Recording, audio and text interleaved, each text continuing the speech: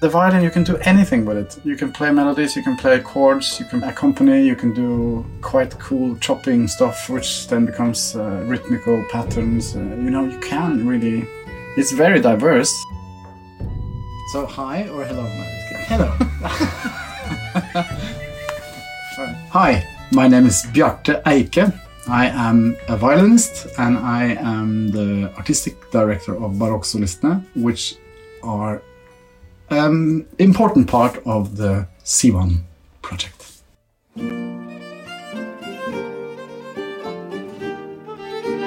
I have specialized in sometimes just called early music, sometimes called Baroque music. It's roughly from the beginning of when the violin sort of hit the scene in the 16th century up till 70-50. That's sort of the hot period that we are working on. I've been doing that since I was 20, so that's more than 5 years. I've been a freelancer and I've been touring. I have a big network around Europe. I've always been interested in folk music and improvised music. And then I found that the early music world sort of, you can put a lot of these elements that I'm interested in that. So you can, study seriously and read music and understand the sources and decipher manuscripts. But you can also, put a lot of your own stuff into it. You do a lot of improv, and similarities between what you call folk music and composed music is very much more similar in the 16th, 17th, 18th century than it is after the Enlightenment years, you can say. I found that whatever I have as a background matches really well with Jon Balke, and he's always searching for different ways of expressing. He's never been a jazz musician in that sense. He's like an exploring, never standing still, sort of curious, inquisitive type. So we met in 2002, I think, or something. We've had a regular collaboration since then.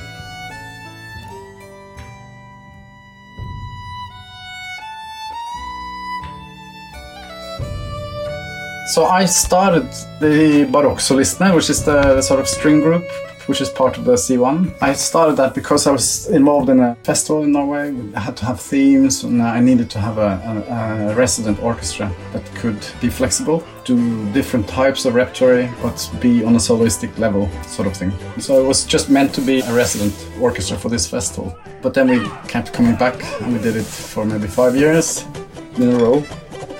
And then it started to grow and have its own life, the Barokksolistene.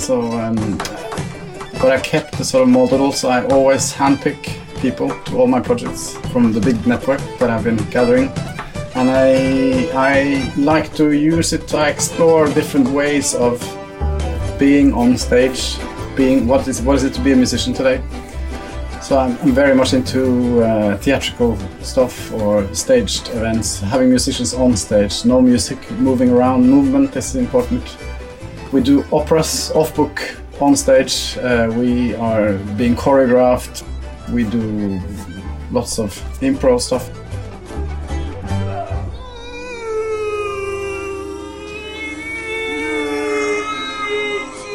And then we have musical meetings with other interesting people, like, for instance, Jon Balke and C1 Project.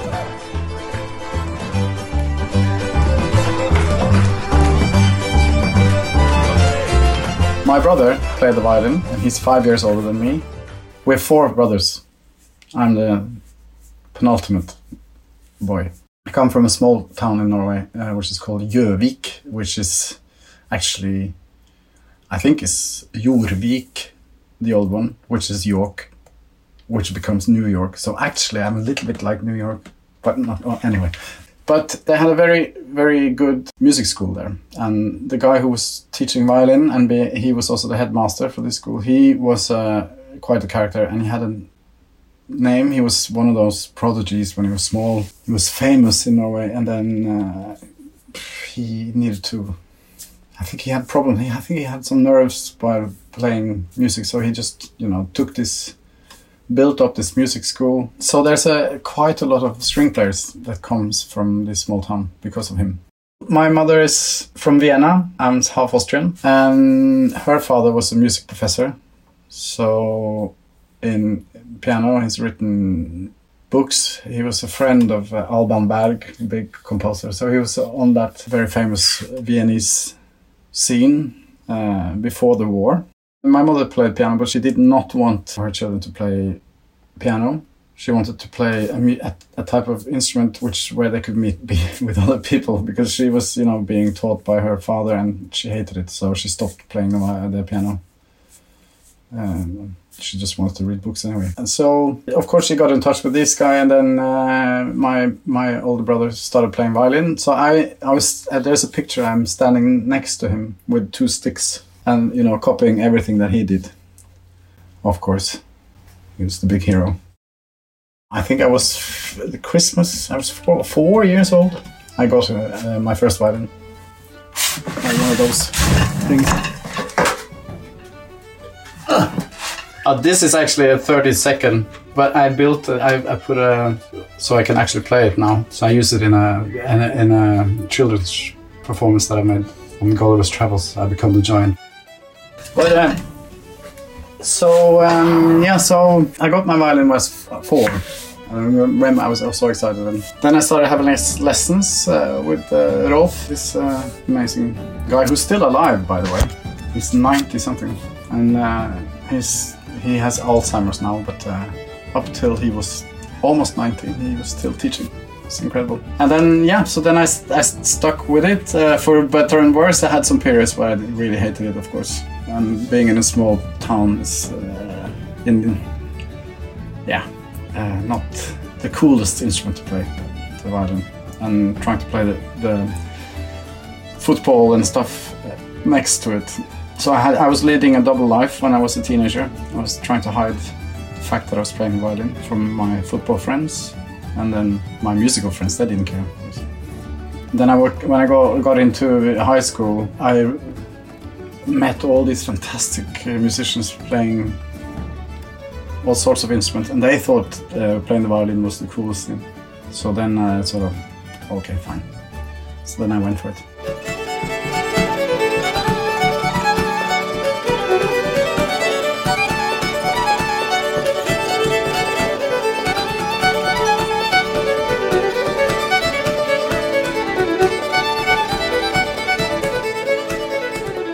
When I take the violin, it just becomes a part of me. It really does. I mean, it's a way for me to express myself.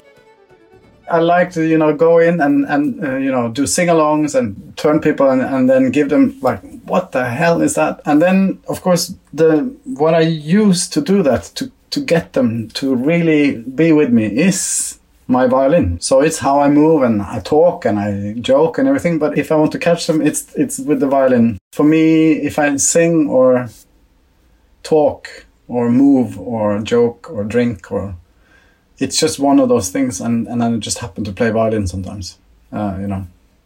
It's part of the same thing. It's part of being a way of communicating. I'm not one of those violinists who just have to play the violin and have to practice 7 hours a day, and I just love it, and I think my instruments are the most precious. And I mean, I like my instruments, but I feel like I could be anything, any type of musician, really. I just happen to play the violin. How Jon and I met. I just came to Copenhagen end of the 90s. And then I was playing in a band which had some jazz musicians and some... Yeah, so it's a mix. And I was both from Norway, Sweden and Denmark. And the band leader there, we were touring, nice group. The band leader there, he was a big fan of Jon Balke. So he had invited Jon to come and do a sort of workshop with us for a weekend at some remote school somewhere.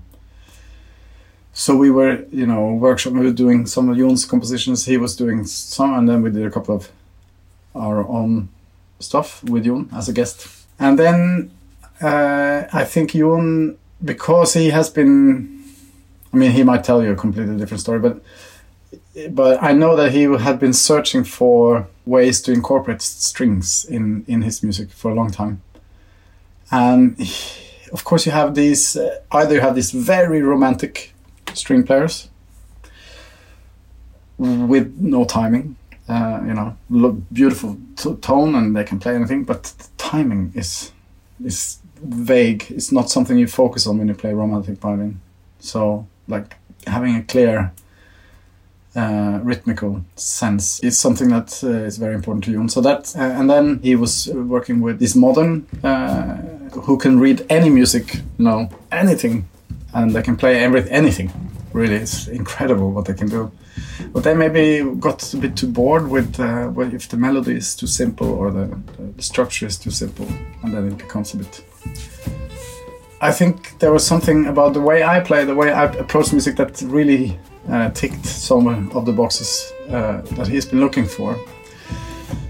So we stayed in touch, and then he was looking for a string orchestra, a huge band in the Copenhagen Jazz House, and he called me because, and he said, "Can you recommend any string groups in that could work with me?" So I said, "Well, I mean, I think you should do a Baroque string group. I can put together a fantastic group of people here." I was working in Concerto Copenhagen. There's a nice Baroque band here. I knew a lot of great string players. And what is this Baroque thing? And then I talked to him a little bit about it. And then he came and he heard some of the concerts we did here. And he was like completely sold on it. I mean, the sound world, because I think the way that we produce sound is not so full of vibrato and big notes. It's more harmonically sensitive, and you try to find the pure chords and the pure structures, and it reminds you a bit more about how a jazz trumpeter and a saxophone maybe play, when they play like the straight note and then maybe some vibrato at the end, or so that sort of sound producing that we had matches the way that all these jazz players play. So that was a match made in heaven. That concert was legendary, and he was very happy with it. So then Jon and my relationship was sedimented or fixed. He's part of my project, I'm part of his project. I think the most rewarding thing is the meeting of culture, meeting of nationalities, meeting of different type backgrounds musically, and it is really an environment where you try to create something unique and something new. It really is. I mean, it's a safe place to be, and it's a place where you want to be. And I think when you hear the music, I think there was one reviewer when I was the artist in residence for a bigger festival in Norway, they're called the Bergen Festival, and I brought C1 on a huge stage. There was thousands of people there, 1,200, 1,300 people. I think one of the reviewers said afterwards that I don't think music has the possibility to change the world, but after the concert tonight, I must say I have doubts.